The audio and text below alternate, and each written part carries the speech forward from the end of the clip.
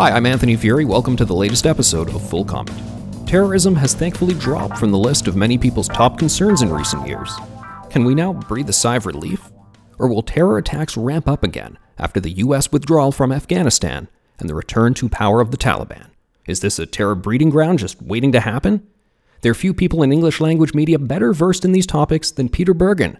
He's the vice president at the think tank New America, a national security analyst at CNN, and the author of a number of books, including The Osama Bin Laden I Know. Oh, how's that one for a headline? His new book just out now is the authoritative biography, The Rise and Fall of Osama Bin Laden, that includes some important information that you need to know. Peter Bergen joins us now. Peter, welcome to the program. Thank you. Yeah, great to have you on. I got to get your thoughts on, of course, what happened just a couple weeks ago in Afghanistan, the fall of Afghanistan, at least in the way we saw it happen.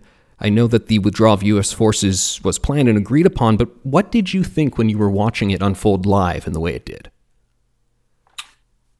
Well, unfortunately, it was a somewhat predictable disaster. As soon as President Biden said we were going to leave, we, the United States, then 3,500 American troops started withdrawing. Then 7,000 allied troops, including NATO, mostly NATO troops, also left, and 16,000 contractors, including 6,000 American contractors, some of whom were keeping the Afghan Air Force in the air, which provides medevac and also close air support to the Afghan army. All that sort of got pulled at the same time, creating a crisis of confidence that was amplified by President Ghani fleeing the country. And lots of people lay down their arms, not because they're weak but because Afghanistan has gone through multiple wars in the last 43 years, and people want to kind of retain their heads on their shoulders and don't want to die with a new regime that was sweeping into power. Is it a threat to U.S. interests, Canadian interests, Western interests? I think it is. We saw in Canada attacks carried out by people inspired by ISIS when ISIS was at its height and declared its caliphate. And I think we'll see the same thing in Canada, the United States, and also in Europe. Canada and the United States are, of course, we're protected by our distance from Afghanistan. It's hard to get there. But Europe isn't. And certainly we saw when ISIS was at its height that a number of Europeans, 6,000 is the number, went to get training in Iraq and Syria from ISIS, and some of them came back and carried out attacks in Paris and Brussels and elsewhere. And we can see that again with Afghanistan fairly easily. There are differences between the Taliban declaring its emirate and ISIS declaring its caliphate, but the differences are less important than the similarities, and the jihadist movement's being given another huge breath of life by this development. So what do we need to know and understand in terms of the bigger context when the Taliban says, as some of their spokespeople have said, oh no, we're just going to be the government now, and we're even going to look for standing in different international bodies, and we want to do diplomacy and so forth, we'll do trade, it'll be great, oh remember we ran the country before, we're just going to be a government here. In what sort of, how much of a helping of grain of salt should be afforded to those statements? I think a mountain of salt should be taken with that. Let's just look at the people they just appointed as the acting government. I think that acting government, by the way, will be the government. It's that the word acting in front of that is merely a sop to the international community. The Minister of the Interior is Siraj Haqqani, who's the architect of the Taliban's military victory, and he is described by the United Nations as a leader of Al-Qaeda on the Leadership Council. So, the group was supposed to separate Al-Qaeda from Al-Qaeda, and here they put as one of the most important cabinet posts somebody who the UN describes as a leader of Al-Qaeda. So, I think that sort of speaks for itself. And we're going to see, I think, in coming weeks, continued tightening of Taliban social policies. I saw just today that something like more than 150 independent Afghan media outlets have closed. Not all media outlets will close. The Taliban tolerated Associated Press, Reuters, Al Jazeera, when they were in power the last time. They themselves have a very robust media presence that they did not have when they were in power the last time. course, they banned television when they were in power the last time. There was no internet in Afghanistan. There was no phone service when they were in power the last time. They're going to adeptly use television and the internet for their own propaganda purposes. But in terms of their social project, I think it's going to be very similar to where we were before. And they don't really, sure. I mean, it's a case of sort of projecting our own kind of a mirror imaging on the Taliban to say, well, yeah, they want international recognition. Of course they do, but they can also live without it. When they were in power last time, only 3 countries recognized them. The UN had sanctions on them. The US had sanctions on them, and they survived fine. And today they are sitting on the poppy and opium trade, which is billions of dollars. And they're also sitting on 38 million Afghans who they can tax and extort at will. So I don't think money, which is not their main consideration anyway, is really a problem for them going forward, even if the international community and most countries don't recognize them. What does the Taliban want? They want to establish a regime that and a society that rules by their understanding of Sharia, and their understanding of Sharia is, not a mainstream view. It puts women in the public sphere will be mostly gone, except in very specific jobs like female doctors can treat female patients, because of course male doctors can't treat female patients. Women can teach girls in schools, but girls will no longer be able to go to school once they get to the age of puberty.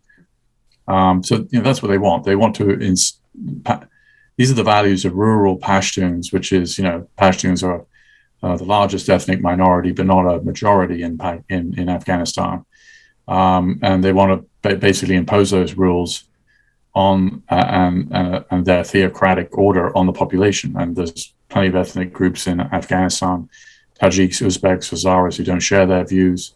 By the way, it was pretty striking to me, this cabinet that was appointed by the Taliban includes, I think, almost entirely, 98% from the Pashtun group that the Taliban originates from. So there was no attempt at an inclusive government. There was a lot of discussion about an inclusive government. They didn't include anybody from the previous government.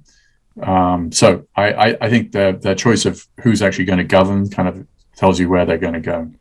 Now, Peter, I know you've written before in your books about what happens when various embassies close, Western embassies closing in those countries, or CIA offices decide, okay, it's not safe for us, and they pull out from there and so forth. Are we going to have the eyes and ears on the ground to get the appropriate intelligence and information about what's actually happening and evolving in Afghanistan? Well, look at this strike that was supposedly an ISIS-K target that various news organizations, the Washington Post, New York Times, CNN, have all, I think, fairly convincingly demonstrated it wasn't an ISIS-K target. And that was while we still had, the United States was still present in the country. So that target killed, it seems like a contractor who was working occasionally with the United States and his family. And that was right now where we still have some sort of intelligence information that isn't super dated. Let's look out 6 months from now. Yes, the United States can gather signals intelligence from people's phones and computers, and that's all useful. But in terms of targeting a particular person or persons, you still really need people on the ground to tell you that's the right person, or this person really is an ISIS, or they're not. And that capacity is completely gone. Which reminds me, when the United States closed its embassy in Afghanistan in 1989, when we were completely blind to the rise of the Taliban and Al-Qaeda as a result of that. And so, pulling out of places like Afghanistan, from a short-term sort of security point of view, of course, it's easy to make that argument, but from a longer-term point of view, you don't really know what's going on. Peter, you were a part of a team that went to the Middle East to interview Osama bin Laden in the 1990s, to sit down with him and get his thoughts on who are you, what are you doing? This was, of course, in advance of 9/11. Is that sort of stuff going to be possible now with other figures and questions about who are these people? What are they doing? What are they planning? Well, we went to Afghanistan in 97 to interview him, but that right now, groups like Al-Qaeda don't really need to be. I mean, they're not really looking for interviews. They don't need one, because at the time, CNN was sort of the Twitter of the time in terms of a revolutionary new technology to some degree. Now, if you want to make a statement, you put it on Twitter. You don't need a I mean, you lose something, of course. The world loses something from it, not having live journalists interviewing directly these leaders of these jihadist groups. But clearly, there's a lot of danger involved in that, because these groups have kidnapped any number of journalists or murdered them over the years. Wasn't it dangerous back then for you to do what you did, or was it different then? I don't think it was, because I mean, they had invited us, and they murdered Danny Pearl, the Wall Street journalist reporter, 4 years later. So that was really the first time these groups had murdered a journalist. And so the rules kind of changed in the interim, and I didn't think that we were in danger. We weren't in danger. They invited us. It was Taliban control of Afghanistan. It wasn't, visiting him in Sweden, but there was perhaps some risk, but I don't think there were any. I don't think they had any intent of injuring us or and they didn't. What was bin Laden like when you met him? He was very serious and kind of low key, and didn't raise his voice. He spoke in a kind of monotone. He was very thin, very tall, 6'4". He carried himself like a cleric. He wasn't a table thumping revolutionary. He his words are full of anger against the United States, but he delivered it all in a very kind of poised, kind of low. He didn't bang his fist on the table or kind of emote very much. And we were with him for just over an hour, and he left, and he went, disappeared into the night. They were very concerned that, I don't know, they had a lot of concerns about his personal security being around these three Westerners. It's interesting. In the beginning of your book, you, of course, chart his younger years. His family, very wealthy from construction and various other industries they were working on. And Osama bin Laden, I guess, had the ability to just access that wealth, play the game, and live a very... I guess his family were observant Muslims, but they certainly weren't extreme in the way that he was. And you think, this must be a case of the apple not falling far from the tree. But as you relate it, bin Laden was actually a bit of the black sheep in terms of he was the guy who said, no, we got to get super extreme here. Yeah, bin Laden, he's got 54 siblings, none of whom chose his path. So that's an interesting question why he did. I lay out in the book a kind of process of radicalization. His mother was an Alawite, is an Alawite, which is a heretical form of Shiism if you're an Orthodox Sunni like the bin Laden family was. So she was, I know she was only married to bin Laden's father for 2 years before they divorced. Bin Laden was the only child of that union. His father died in a plane crash when he was 10. That seemed to have had a big effect on him, even though he barely knew his father. And he turned to Islam. He memorized the Quran. By the time he's a teenager, he's a very religious teenager, praying fasting twice a week and praying an extra set of prayers at night. And, I think that may have been one way of him trying to sort of become, something more important than he was, in a sense. He became this very religious person. The Soviets invade Afghanistan. He goes to support the effort there. Taking money to the Afghan groups fighting the Soviets. And then in 1987, he sets up his own base called Al-Qaeda in Arabic in Afghanistan, from which he fights the Soviets. He, from that base, grew Al-Qaeda, the organization. And 2 years later, U.S. troops go to Saudi Arabia to protect it from possible invasion by Saddam Hussein. That turns him he's already anti-American. That really turns him against the United States. So all this was a sort of process of radicalization that took place over decades. None of it was inevitable. There were points where bin Laden could have taken a different route, and people tried to persuade him not to set up Al-Qaeda. Others, like Jamal Khashoggi, the journalist who was killed by Saudi officials in Istanbul in 2018, told him in Sudan, you do an interview with me and you can, renouncing violence, you probably can go back to the Saudi kingdom. He was then in exile in Sudan. That didn't happen.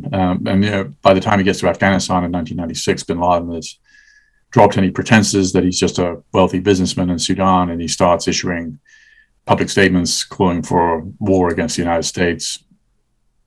It's interesting when you detail the different disagreements he had with other sort of terrorists in his league or involved in other groups, and they would sort of bicker over what actually the objectives should be. And bin Laden was always really focused on, we got to drive the U.S. out, we got to attack the U.S., whereas others were saying, well, no, we've just got to overthrow this one particular regime in this one Muslim country and so forth. But he was sort of singularly, no, guys, we really got to focus on the U.S. angle.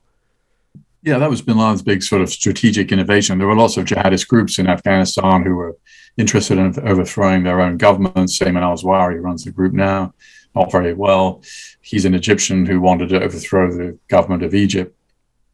Bin Laden really said, let's focus on the United States. And it had the useful effect of uniting all these different groups from around the Muslim world that were interested in violent jihad around one common enemy.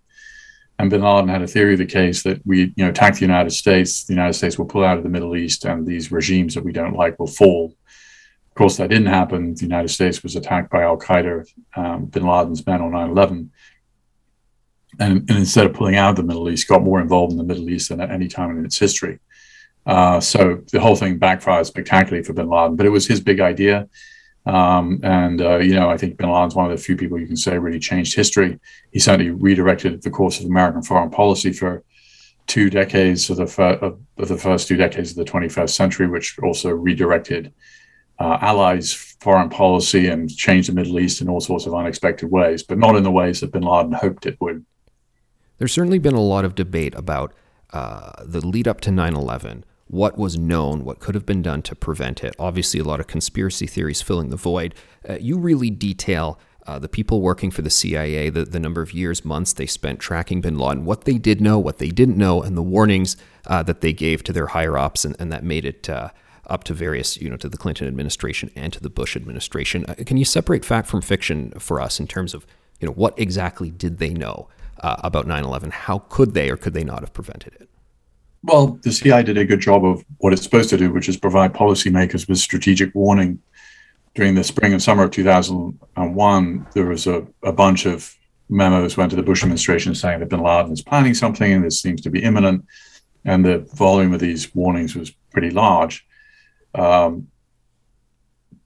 problem was the Bush administration just didn't absorb any of this and was not concerned with these issues, and was concerned with Iraq and the supposed threat posed by Saddam Hussein. The CIA made a mistake in the sense that it didn't alert the FBI to 2 Al-Qaeda members who were living in the United States, who turned out to be 2 of the hijackers who crashed into the Pentagon on 9/11. And those 2 hijackers were known to be living in the United States, in San Diego. And that fact was known to the CIA, to about 50 or 60 officers who saw these cables. And so, the ball was dropped and they never informed the FBI. So there were, from a tactical point of view, the CIA made a big mistake on that front. But from an overall strategic point of view, they did a very good job of warning the Bush administration about the threat from bin Laden. It was simply ignored. But the sort of generalized threat, there was no, this guy, this specific event on this day. There was not even a hint of that sort of specifics, correct? No, but intelligence estimates don't usually work that way. Right. It's very rare that you have like sort of specific time and place for, the way that the CIA issues, they're called estimates, interestingly. They estimate with high levels of probability or medium or low levels of probability. It's not a crystal ball exercise where X is going to happen on Y day.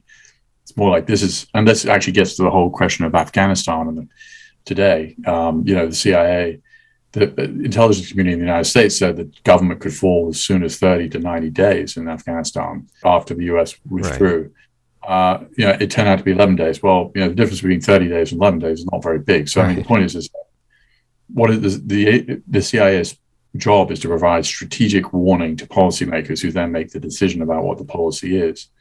And usually it's, it's a general sense of like what may happen in these circumstances. It's not a prediction of what will happen.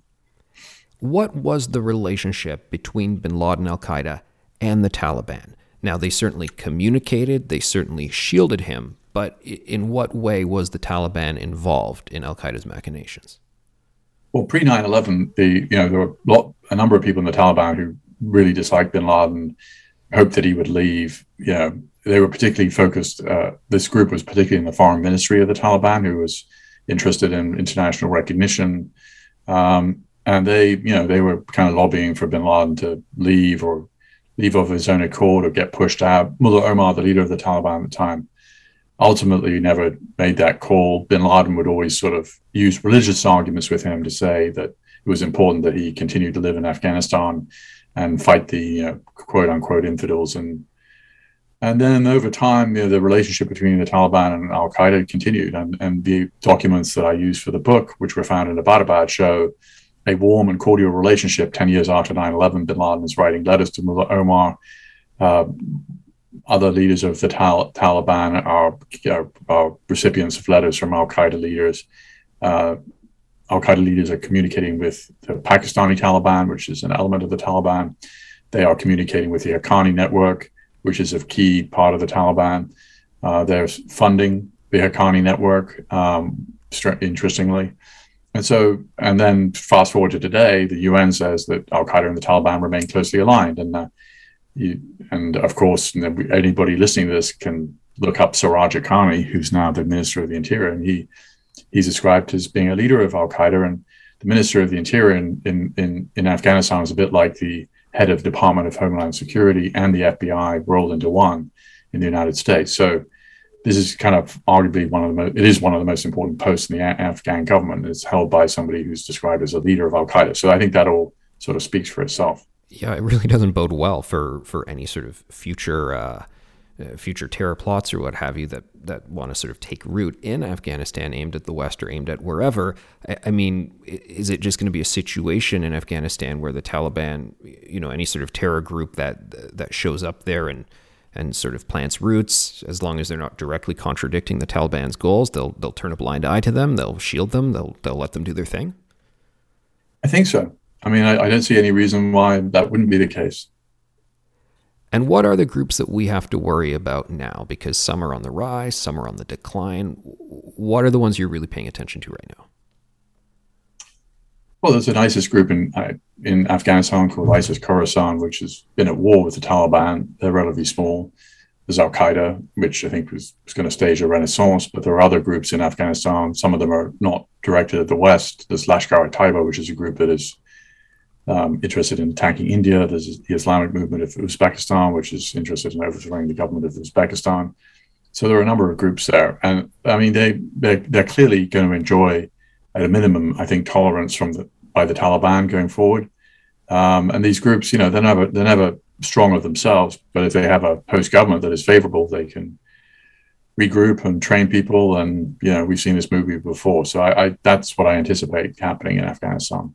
Here in Canada, we had about 400 young people who either went abroad or attempted to go abroad to Iraq or Syria to heed the call from ISIS and to get involved in some way or another. And I know the numbers are varying in other countries and much higher in many other countries. That seems thankfully to have waned right now. But are we going to see a situation like that again, where people view this region as a place to go that inspires the, whatever you want to call it, the terror inclination in them? Yeah, I think the short answer is yes, because I mean, the reason that those 400 Canadians either traveled or attempted to travel to Iraq and Syria was because of the excitement around the declaration of the Caliphate, which is a geographical entity that controlled 8 million subjects and territory the size of Portugal, and that was a very inspiring thing for some young people with these ideas. When that geographical caliphate disappeared in 2017. 2018, the foreign fighter flow from Canada or America or Europe or other and Muslim countries around the Middle East just went down to zero because no one wants to join the losing team. So I think that we're going to see something similar with Afghanistan, and maybe a little bit different. And also we're going to see another phenomenon, which is people not traveling, but radicalizing it at home in front of their computers and going out and doing things, particularly if these groups in Afghanistan start calling for homegrown terrorist attacks in the name of the Islamic Emirate of Afghanistan.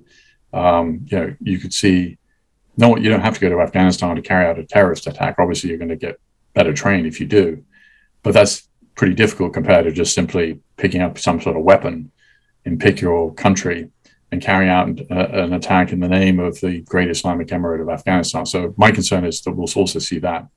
Now, I know in my introduction I said that things seem to be in a bit of a lull. People have let their guard down. They're less concerned about it. But is that fair and is that accurate? I mean, I was just thinking about the various lone wolf attacks that we've had in Canada and the United States and so forth. But I'm not entirely clear on what's going on in the Middle East and other parts of the world. I mean, are we in a lull right now? Well, I mean, we have been because ISIS was defeated, and I think that had a big, the geographical defeat of the caliphate led to it no longer being a particularly inspirational group. We still seen attacks in the name of ISIS. We saw one in New Zealand a couple of weeks ago. We saw one in Manhattan in Halloween 2017, which happened after the geographical caliphate had largely disappeared. But now we have this new caliphate or emirate, and I think it's going to have some similar kind of inspirational effect on those people who have these ideas. So we're in a lull now. That can change over the next 2 years. Now, I know here in Canada, and it happens in other countries as well, a lot of effort and energy has put into various institutes, university projects and so forth on de-radicalization, countering violent extremism, they call it, trying to get to these people before they get radicalized or trying to stop them in the path and so forth. We hear a lot about, okay, these are people who are just sort of lost, they're looking for opportunity, that there's mental illness component involved and so forth. What's actually going on with these young people, and what if we are potentially going to have a surge in this and we're going to sort of go through that whole process again? I mean, what are the things that we need to keep in mind to stop that from happening or to limit it? Well, the most effective intervention, I think, comes from former jihadists. I mean, there's Mubin Sheikh, who's a Canadian who's done work in this area, and others. I think the interventions that work, and of course, you don't often, interventions that work aren't. It's like the tree that doesn't fall. It's hard to measure, but I think interventions that do work can be from clerics who can talk on a religious basis with people who have these ideas to say that they're not sanctioned by Islam. That's one approach, and I think an even more effective approach is former jihadists who went down this road, who've essentially rejected this, can also be helpful because that's more of a peer-to-peer kind of conversation. But sometimes these interventions don't work. There was a woman called Shannon Conley, who's an American citizen from Colorado.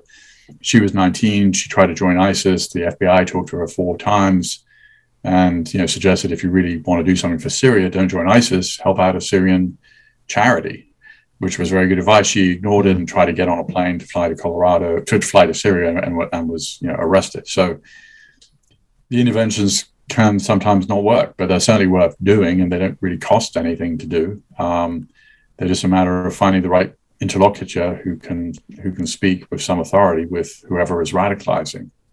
A lot of people, when they saw the Taliban forces return just recently in Afghanistan, it's like, wow, what have we been doing for the past 20 years? And I know you write about the argument for the war in Iraq, and you document, well, there really was not much of a connection between Saddam and bin Laden, and bin Laden actually thought of Saddam as this atheist apostate, so they weren't crazy about each other.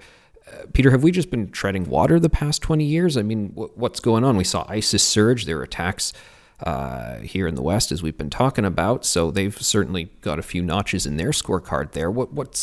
Have we made progress? Where do we stand in all of this? Well, I mean, in Afghanistan, I think there has been some progress, which tends to be overlooked. I mean, look, so many millions of Afghan women went to work, and many millions of Afghan girls were educated, and there's a very vibrant independent press pre-Taliban takeover. There's a high degree of almost everybody has a smartphone, so people are much more connected to the outside world. It's one of the youngest populations in the world. I think 70% are under the age of 25.